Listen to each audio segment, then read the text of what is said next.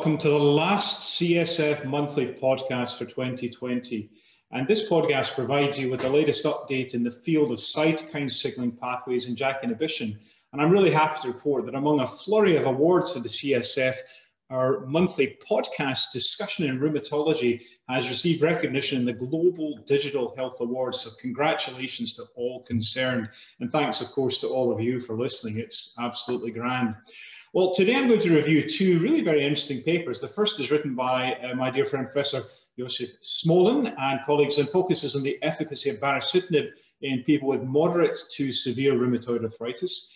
And the second paper comes from Professor Roy Fleischmann and colleagues and focuses on the safety and efficacy of immediate switch from upadacitinib to adalimumab, or vice versa, in people with rheumatoid arthritis with non-response or incomplete response to initial therapy. Now remember, as always, there are detailed summary slides of the papers discussed, and you'll find them at cytokinesignaling.com.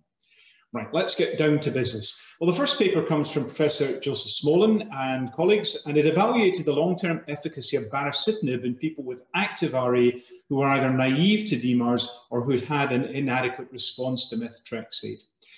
The background here, well, I suspect baricitinib needs no introduction to you. It's demonstrated efficacy and safety in populations that span the clinical disease continuum, that being DMARD naive, methotrexate IR, conventional synthetic DMARD IR, and biologic DMARD IR populations.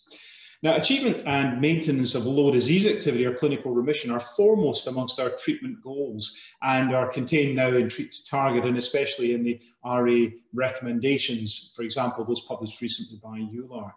And this study evaluated the achievement and maintenance of low disease activity, remission, and physical function in patients treated with baricitinib for up to 3 years. Data were analysed from 2 52-week phase 3 studies and 1 ongoing long-term extension.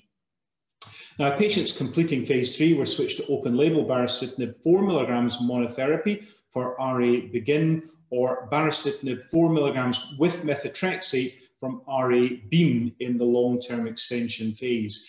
A simple disease activity index, low disease activity, and health assessment questionnaire disability index were assessed using a non-responder imputation approach.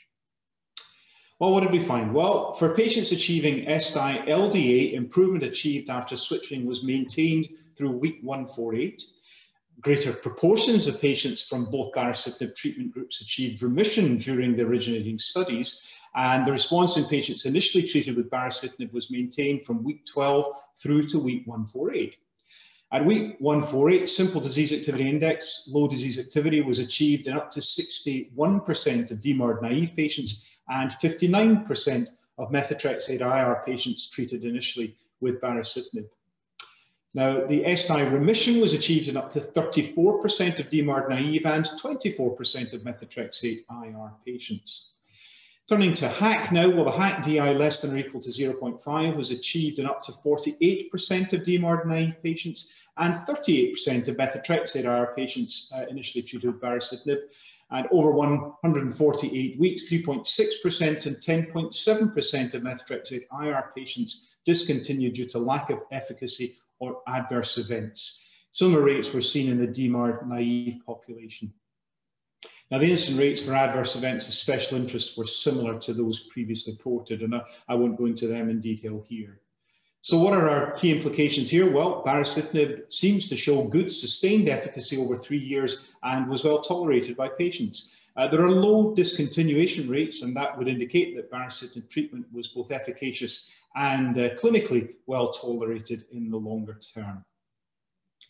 Okay, well, what about our second paper coming from Roy Fleischmann and colleagues? And this was a paper that looked at the efficacy and safety of switching between upadacitinib and adalimumab following insufficient response to prior therapy.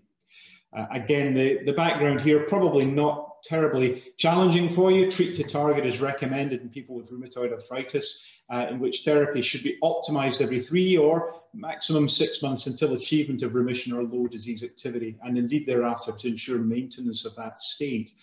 Both ACR and EULAR recommendations suggest the addition of a biologic or targeted synthetic DMARD in people who do not achieve treatment goals, and in clinical practice, switching between mechanisms of action is common. The Select Compare study followed treat-to-target principles to examine switch efficacy data in patient subgroups. Patients were randomized to double-blind upadacitinib 15 milligrams, placebo, or adalimumab 40 milligrams every couple of weeks with background methotrexate. Patients with insufficient response to upadacitinib and adalimumab were blindly switched to alternate therapy. Prior to week 26, for patients with less than 20% improvement from baseline in both tender and swollen joint count, they would be non-responders. And at week 26, for patients without clinical disease activity index and low disease activity, those being incomplete responders. 39% of upadacitinib and 49% of adalimumab patients were rescued to alternate therapy. So the key results, well, approximately equal proportions of patients were rescued due to non and incomplete response. There was improvement in disease activity from baseline to time of switch. Improvements were greater in the incomplete response group compared with the non-response group, and incomplete responders by definition had at least 20% improvement in tender and swollen joint counts at rescue visits. Most achieved ACR 20 at switch. Now, switching mechanism of action had a beneficial effect in clinical responses in both non-responder and incomplete responder groups. And following immediate switch without washout, the proportion experiencing treatment emergent adverse events was similar, regardless of whether patients switched to adalimumab or the reverse to upadacitinib.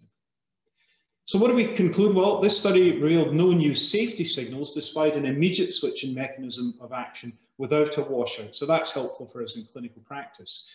Following a blinded switch in mechanism of action, more patients were able to achieve remission and low disease activity in both non and incomplete responder groups. There was minimal risk of flare following treatment switch. And these observations would tend to support a treat-to-target strategy in which patients who fail to respond are switched to a therapy with an alternate mechanism of action.